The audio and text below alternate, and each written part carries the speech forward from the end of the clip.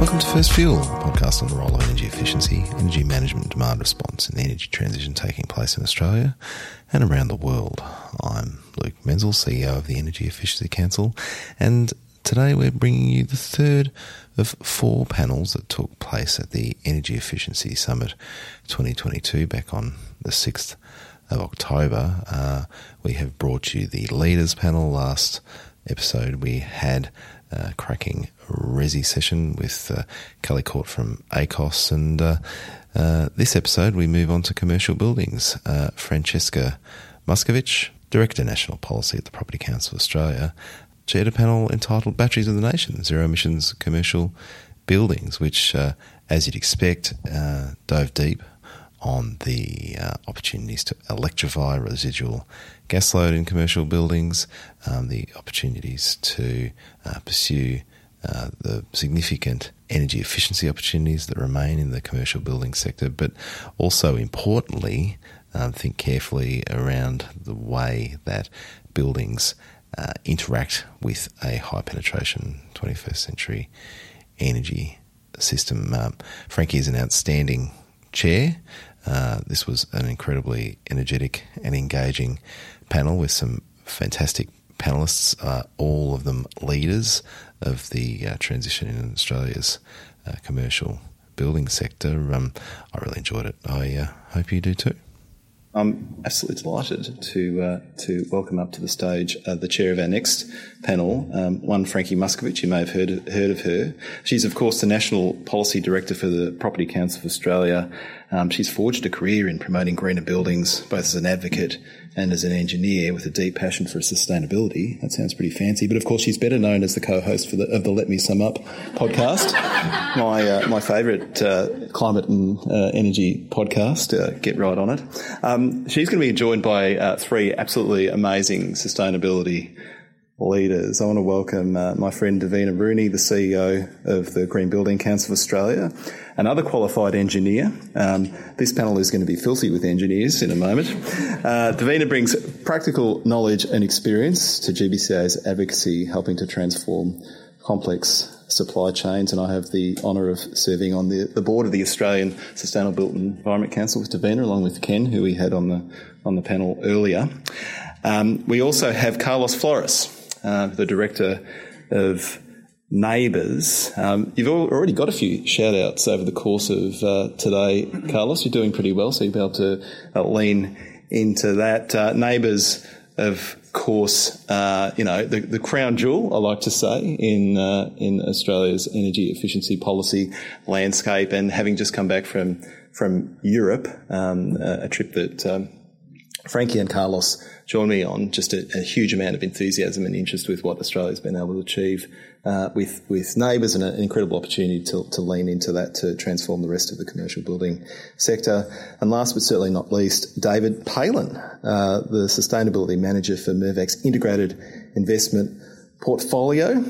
Responsible for this wonderful building, among many others, David, and your team delivers Mirvac's This Changes Everything sustainability strategy across the office, industrial, retail and build-to-rent portfolios. Welcome to you all. Can't wait for the conversation. Over to you, Frankie. Thanks, Luke. And I've assembled a feisty panel of building policy wonks who have promised to talk over each other and stumble in their enthusiasm to talk about the topic at hand today. Just in sort of framing this up, so Ken said earlier, buildings, they're about a quarter of Australia's emissions, around half electricity use. About half of those emissions are in commercial buildings.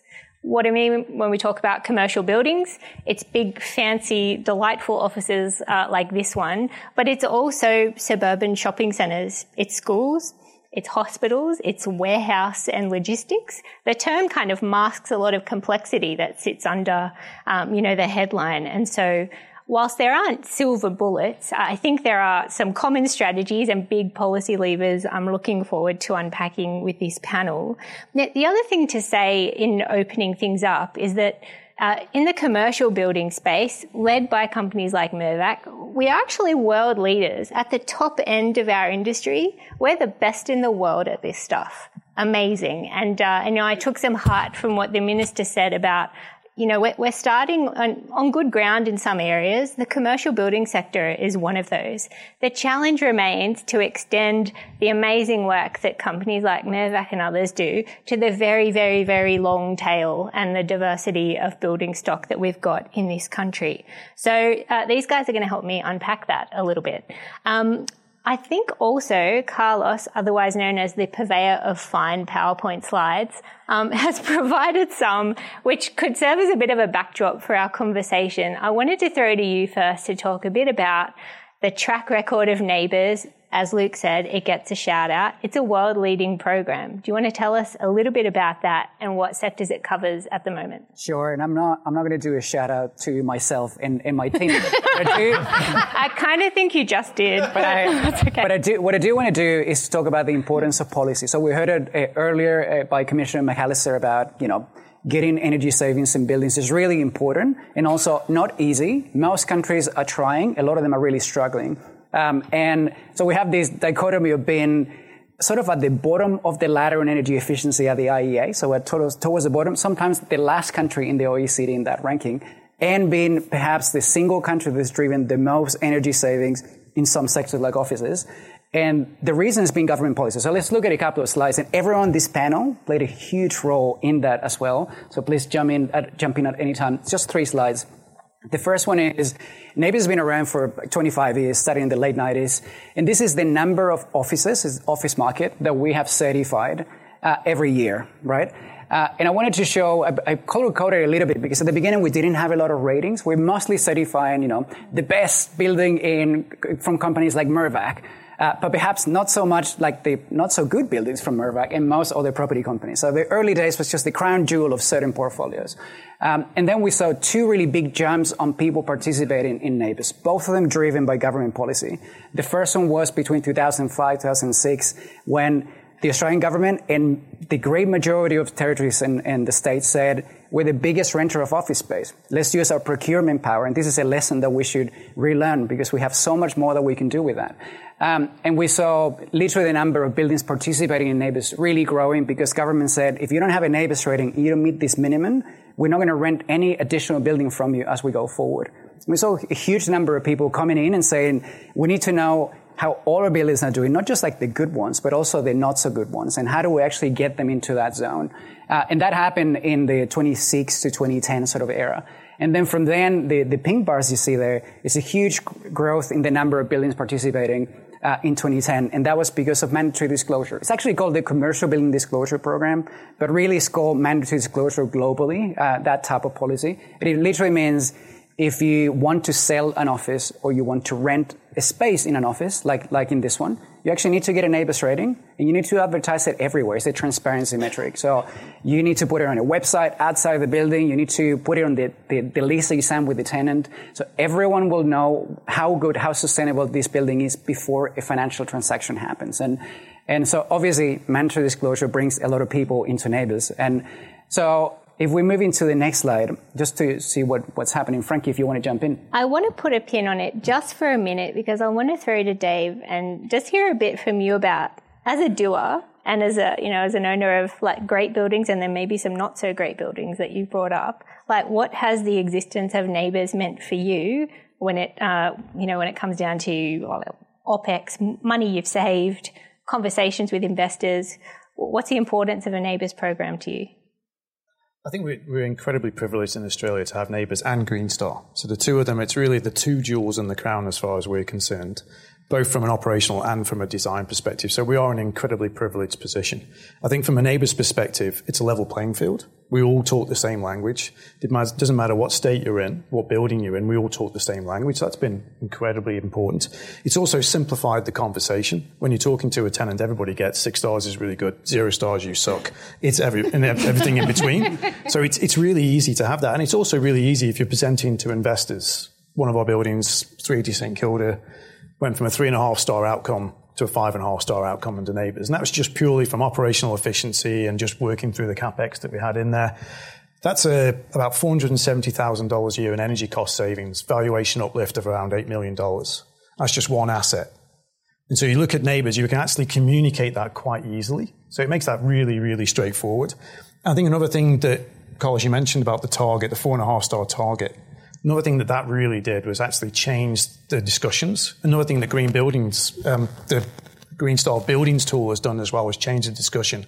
We've gone from a why would you do this to a how do you do this. Mm-hmm. So we're no longer having arguments with consultants around why we want to degasify buildings. We're now talking about how we're going to do it. Same all those years ago with neighbours.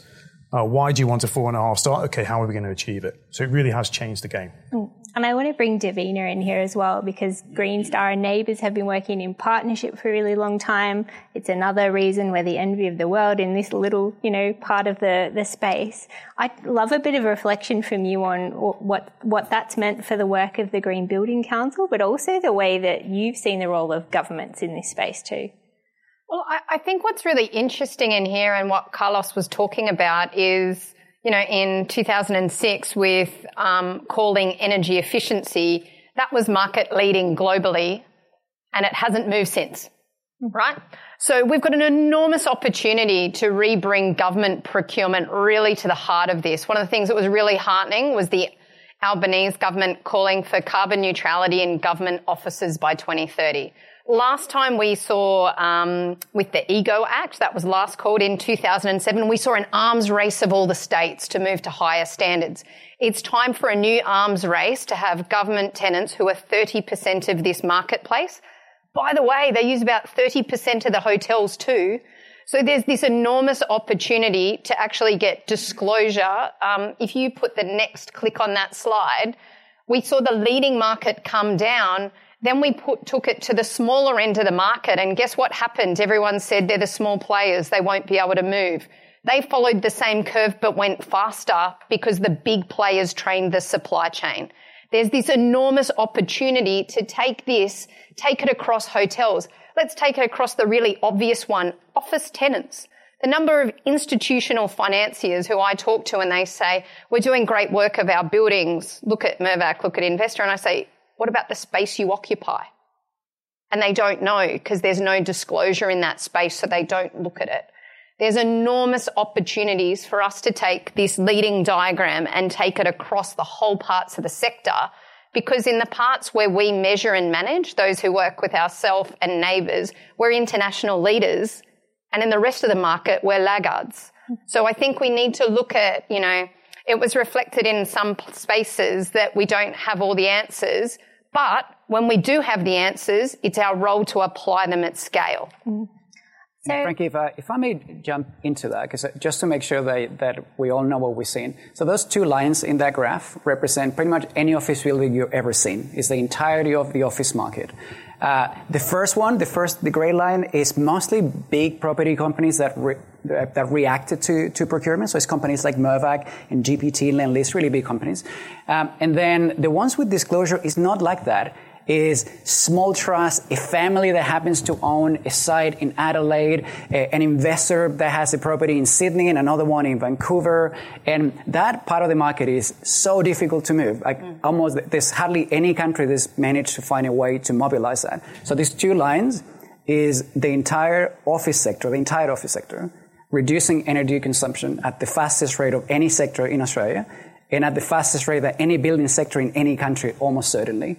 And a lot of the discussions we had a couple of months ago was in Europe with Frankie, Luke Menzel, and other colleagues on an energy efficiency delegation. Often when we show these numbers across an entire sector in a single decade, a lot of people just look at them with mouth open, because Europe has been trying with a lot of policy to achieve this, and it's actually been really difficult. And so the first thing is like, well, how do you do it? And we tell them all about it. And then the next question is, and why do you have it just in one sector? Like it's $1.2 billion of energy savings cumulative in the last decade. The cost of regulation is very small, and is been a runaway success. And so there's a lot of things that we can do with technology. We talked about it earlier. This is things that we achieved last decade with the technology and expertise we had 10 years ago. And those savings are still available in almost any other sector. In offices, by the way, keeps improving. It's not like they stop. Every year is actually better than the year before. I promised feistiness. We're clearly delivering on this. This is great. I want to get to the policy call-outs in this conversation. I don't want us to bury the lead too much. Number one is neighbours across everything, right? Yeah. Like, so how far have we gone, and where else do we need to go? So, and I think maybe to acknowledge that the Commonwealth Government has been funding NABERS to expand to multiple sectors. So it recently expanded to warehouses in Coulsers, for example, just last week, residential aged care and retirement living, which is actually very relevant to the previous panel because there's a bit of an intersection between residential and commercial in that space. And we're expanding out to schools and other sectors. But obviously, the built environment is a big place. There's actually a lot of sectors that we can continue to expand. And I think that's something that we're looking into at the moment. And I think it's a live opportunity for the future. But where you have tools that are established in the market, there's no reason why they shouldn't be prime candidates for disclosure. Like, let's call out two things. One, the markets where we already have functioning tool spaces, they're prime for disclosure policy opportunities right now. The second is the reason why this graph is so unusual is lots of forms of disclosure. You have to tell your energy, but it's done in a confusing way that no one really believes. It takes data and it gives you back data. The gift of NABERS and Green Star is it takes data and it turns it into information. And that's why this feisty panel is even more feisty when we're talking about residential disclosure, about having one clear system that's really meaningful to lots of people rather than a framework with a whole lot of different systems that you might be able to drink a glass of wine and compare them over a period of time. You know, we really need to be ruthless on disclosure, that it actually is genuinely impactful and meaningful, takes data and turns to information. Because when it provides that market signal, you see graphs like this. In most other places of the world, you see a graph like this, or sometimes worryingly huge amounts of effort for disclosure for limited impact. I think we could run away into the resi space, but I'm not going to take over Kelly's territory. We could definitely go there, but we won't. The point is well made. And Dave, you were going to say something earlier as well. Sorry, I was just going to say, if that graph isn't the dictionary definition of a target-rich environment, I'm not sure what is. We heard earlier about silver bullets. Maybe some sectors don't have them, but we have platinum-tipped bullets. And they're all over the place. And they really are. And I think that graph, again, demonstrates that. And I think we should also reflect on the fact that while the CBD program hasn't expanded to offices, right, but it beyond offices, but it was reviewed a few years ago, and the result of that review, one recommended that we expand to office tenancies. There was a really strong rationale for that. It also recommended with assistance going into hotels, and it noted that, there's potential. I mean, the shopping centre tool at the time only covered the big end of town. A lot of them are already doing it, but all the suburban, smaller shopping centres are out there and would also be low-hanging fruit. The rationale that was given for the success of the program, like the central kind of hypothesis it proves out, is that what you measure is managed. So it wasn't necessarily the fact that you had to stick it on a sign outside, although it helps in the office space. Simply knowing that your performance is crap is going to mean you're going to then focus on that and do better. Nobody likes getting a 0-star energy rating, and that's borne out, in the graph. So, point made. Very good. Thank you. I want to move on to expand a little bit on the role of government. I guess we've covered the sort of transformative impact, if you like, on government procurement policies as it relates to offices. But governments don't just have, a presence in that space, right? I think you picked up on hotels, Davina. We should also call out social infrastructure, schools, hospitals. Governments are significant players in these sectors. What would all of you say to a stronger role for government there? We see huge opportunities. Like, we've been doing phenomenal work with different departments. So schools infrastructure, New South Wales, we've got over 80 schools we're looking at together, absolutely delivering them in their pipeline, doing some huge work on the Olympics. But I'd have to note there's over 600 councils. If you're talking about education in Australia, you're talking about 8 different states and territories jurisdiction. There is no procurement alignment. This is an opportunity-rich space. So highly efficient buildings, powered by renewables, fossil fuel-free, lower embodied carbon with nature-based solutions.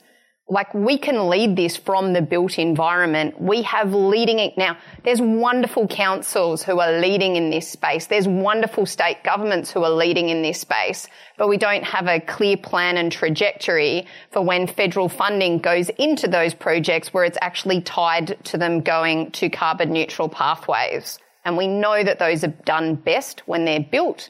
There's also enormous opportunities that we could be running through with the existing buildings that I know we'll unpack as we go along. Yeah. Okay, maybe to complement that as well, I think there are two reasons why government taking action on its own buildings is really important. One of them is because we use a ton of energy, right? I work for government. A ton of energy, a ton of emissions, and we need to do something about that. And that's part of getting to net zero emissions in 43% by 2030. That's one side. But the other side is that if we do that, we have the scale to create a stable demand for a lot of markets that are small. We actually need a lot more people to do energy efficiency, and we need them to have experience. We need to create a market for electrification, which is embarrassingly small in Australia compared to almost any major developed nation. We practically don't have an electrification market. And one way to create that is actually having a lot of governments creating a stable demand for electrifying the new buildings and existing buildings. And so it's not just about improving our assets and decarbonizing them. It's actually about creating the professions that we need to really scale that up across the economy. And the longer we wait to use those levers, the less amount of time we're providing to train those plumbers and electricians to electrify, homes and medium-sized buildings, and to, give a lot of the big design firms the experience on how do you electrify a 65-story that has residential and commercial and hotels. How do you do that? How many people in Australia have experience with that? The only way to get experience is by actually doing it. And so as governments, when we create that demand, especially if we can move ahead of a lot of the market, which we haven't, to be honest, in the last decade, we can start creating and growing that demand. There's a lot of other companies like Mirvac here in the panel that are also doing that on themselves. But if you look at the size of assets, as big as Mirvac is, and multi-billion-dollar corporation, is less than 0.1% of the number of assets that any state, territory, or the Australian government have. So that is why our procurement is so important, because we can really amplify those efforts and create markets at speeds that we wouldn't see otherwise. I've heard the magic word electrification used a couple of times, so let's go there. We had commentary around gas earlier on, and we know that, for our friends in the industrial sector, that is a harder, that's a harder journey. Do we need to be using gas in buildings anymore? No. Simply no. Just make it nice and easy. Good stuff. So we need to transition out. So absolutely not for new buildings. So, when we've talked about the role of government, we've talked about what they can do in their own procurement. We really need to talk about the National Construction Code. We've seen phenomenal leadership from ACT with their electrification work in buildings. The New South Wales Sustainable Building SEP is another opportunity, but they're two slightly different approaches from 2 of 8 jurisdictions. We really need a national plan in this space. That's absolutely where we need to go, because there's clear things, so at the Green Building Council, we've worked with hospitals to electrify, the Powerhouse Museum to electrify, community swimming pools to electrify, office buildings. If we can do that spectrum without a national plan, imagine what we could do together. I think that where it comes in, Frankie, it's so powerful if you have tenants starting to come to you, as well as investors, but tenants coming to you and saying, we want fossil fuel-free assets. So net zero now, but we want fossil fuel-free in this period. That's when it gets really powerful. That's when it turns from an interesting to a fascinating argument or discussion. So, look, if the National Construction Code in 2025 was going to say no more gas in new buildings, like that aligns with where Europe has sort of set their targets because of what's happening in Ukraine. But that's not going to affect your plans in terms of the commitments that you've made. But could you talk a little bit about how Mirvac's approach this? So you're a large commercial building operator. You don't just focus in commercial. You also deliver housing. What do those commitments look like to you? Well, probably should rewind back to 2014 when we set our strategy. So if we can go back to then and say our strategy was we wanted to be net positive in carbon by 2030, Scope 1 and Scope 2. That was 2014, we set that strategy. The first thing we did was energy efficiency. It was the absolute foundation, 20% reduction in carbon, or carbon intensity off that. Great place to start as well, because it's back in FY19, we're looking at pre-COVID, so we don't want to put the COVID in there. FY19 saves us about $2.5 million a year in energy costs, and that's a valuation uplift of about $43 million across the portfolio. So tick in terms of the actual impact, then we could buy renewables, and then when we got it down to less than 10%, we started buying the offsets, and that's how we got to the net positive carbon.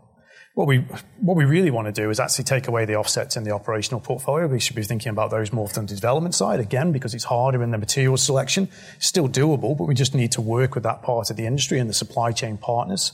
So really, we want to get rid of those offsets completely, and we want all electric assets. There's lots of things, we talk a lot about the constraints, but let's talk about some of the opportunities around that. The opportunities are we'll attract tenants who want to be in fossil fuel-free buildings. So number one, the biggest cost for any building is vacancy. It's not energy cost, not security, not cleaning, it's vacancy. So put that on the table, you can attract all those tenants then. You'll have a neighbours impact improvement because we're moving away from fossil fuels and we're going to 100% renewables. We'll be buying less offsets. The reputation and brand that comes with that as well. There's so many opportunities and benefits, even before we get into the technology benefits associated with that. So there's an opportunity here, like in Australia specifically, the next decade, our grid is going to decarbonise faster than almost anywhere else in the world. So our grid's going to be pretty green by the end of the decade. Our leading commercial building owners are the best in the world at what they do. So the influx of EVs, the integration of batteries, solar. I mean, this session is called Batteries of the Nation. Like the point is the lines are being blurred between the built environment and energy infrastructure that we have. We need that policy making to be a lot more, interrelated and connected. Are there, just listening to what Commissioner McAllister had to say earlier this morning, has that sparked anything for you, just in terms of a reflection of the way that we do things here in Australia and how we might seek to do things differently? I mean, if I may jump in, there's a couple of things that we saw in that presentation in particular, which we also saw in Germany, and it was something that we had a lot of reflection on. Margot Lafleur was also in that trip as well. And Germany has two things that California also has, and you often see it in a lot of countries that are really leading in climate change. They had two things. One, they had a target for any electricity savings in buildings because we need them to reduce infrastructure costs over the next 2 or 3 decades. Currently, no state, territory, or the Australian government has a target on actually chasing. We want to get those savings because it's going to cost too much for the supply side of the energy sector to do all the heavy lifting. At the moment, we don't have targets.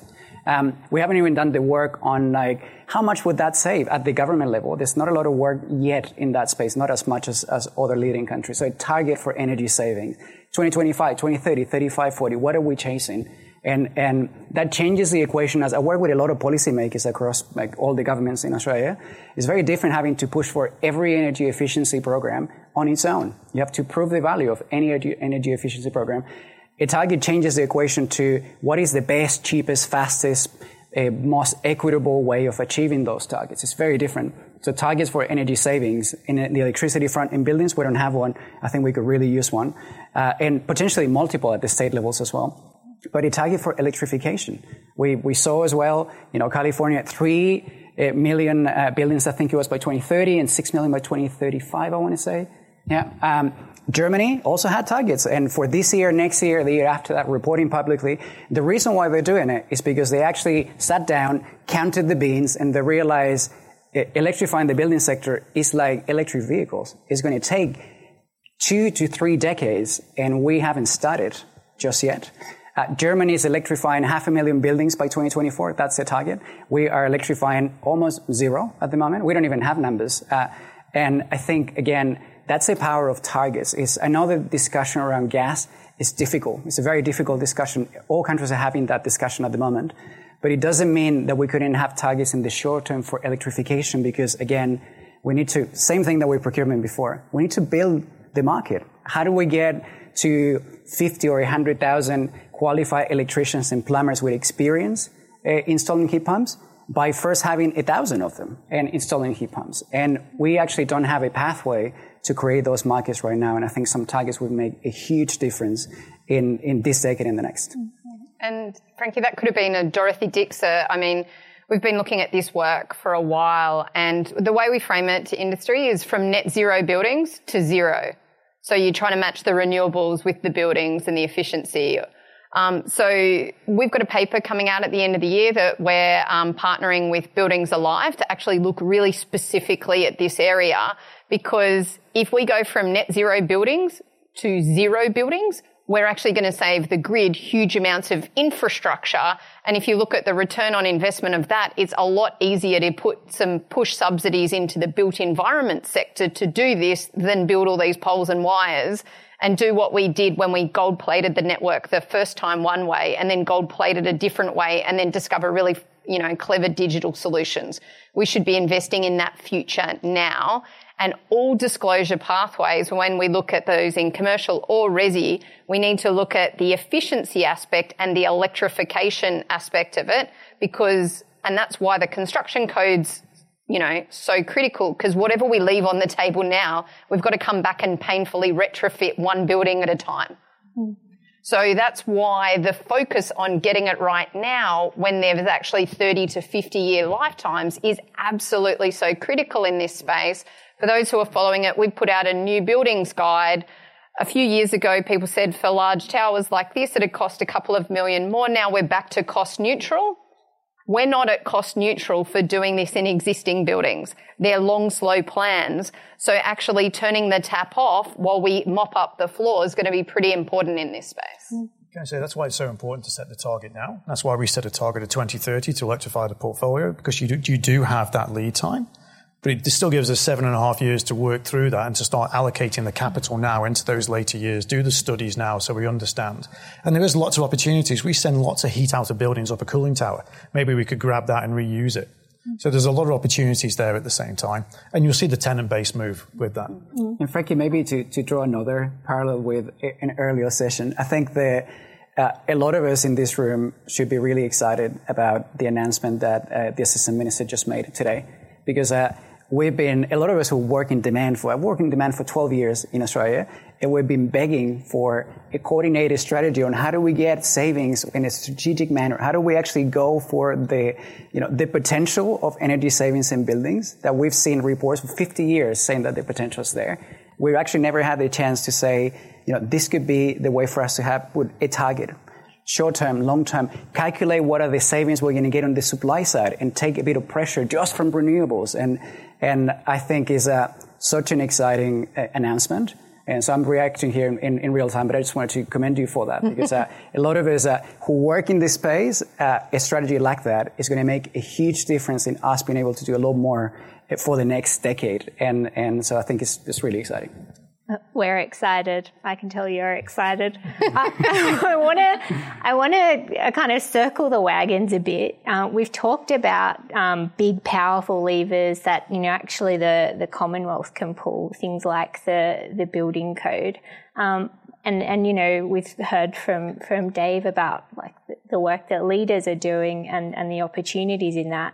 But then there's the what about everyone else, right? And the existing building stock. So I want to hear from each of you, and maybe Dave, this is built up of the experience you've had, over this last decade of actually doing the work on the ground.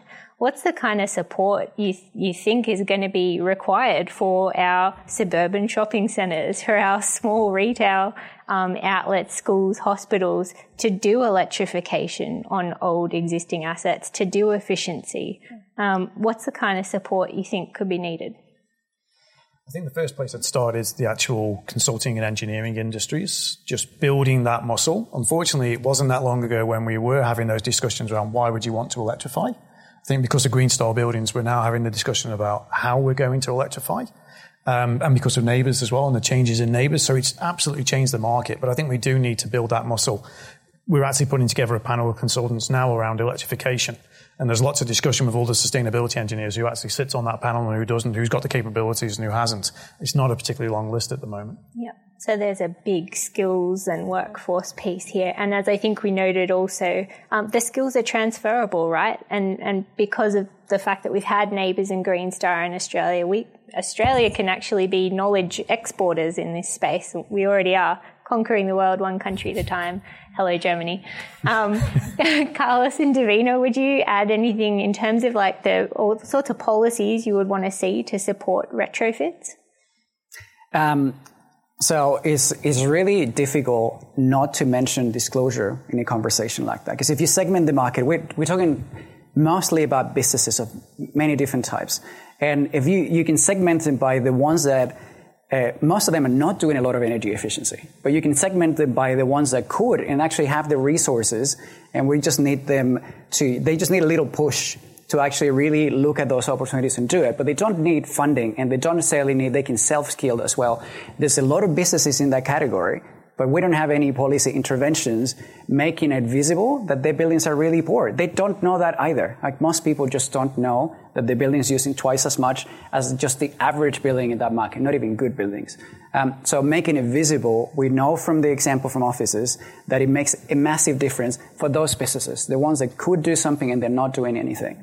And then there's businesses that are a little bit analogous to the conversation we had in the previous panel. They are small businesses that don't have sustainability teams, like energy efficiency managers, and that's a great majority of businesses. A lot of them operate inside of buildings, and they actually need more support than. So disclosure is often, we've seen from offices that is also helpful for them, but often they need more support. They need access to expertise. Sometimes they need access to finance.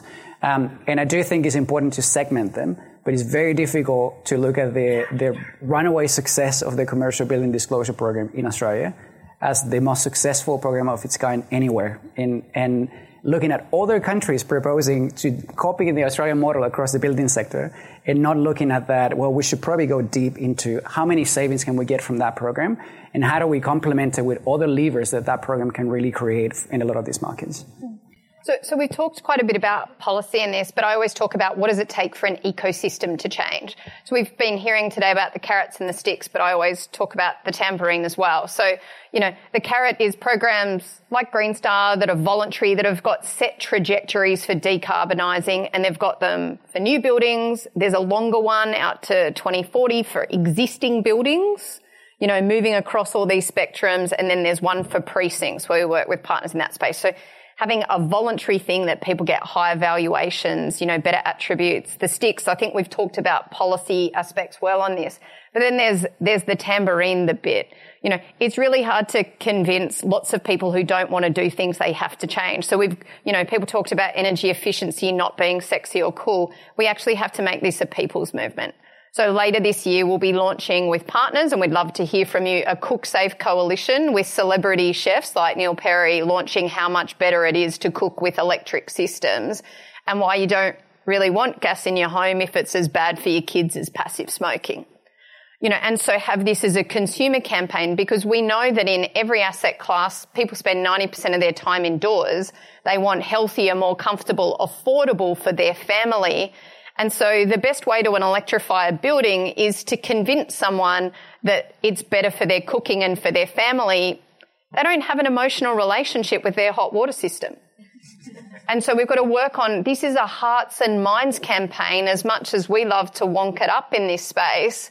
Unless we speak to the average Australian about what's better for them, we can't change everything if we can't reach everyone. Feels like a really good place to end this session. I fear we could go all afternoon and then Luke would be very unhappy with me. So I just really want to, re-emphasize the energy that's in this sector. I think the really heartening thing is that we've got a lot of the tools and some of the foundational things in place, but we need coverage and we need scale, and we sort of need it now. So could I just please ask you to thank my fabulous panel, Davina, Carlos and Dave.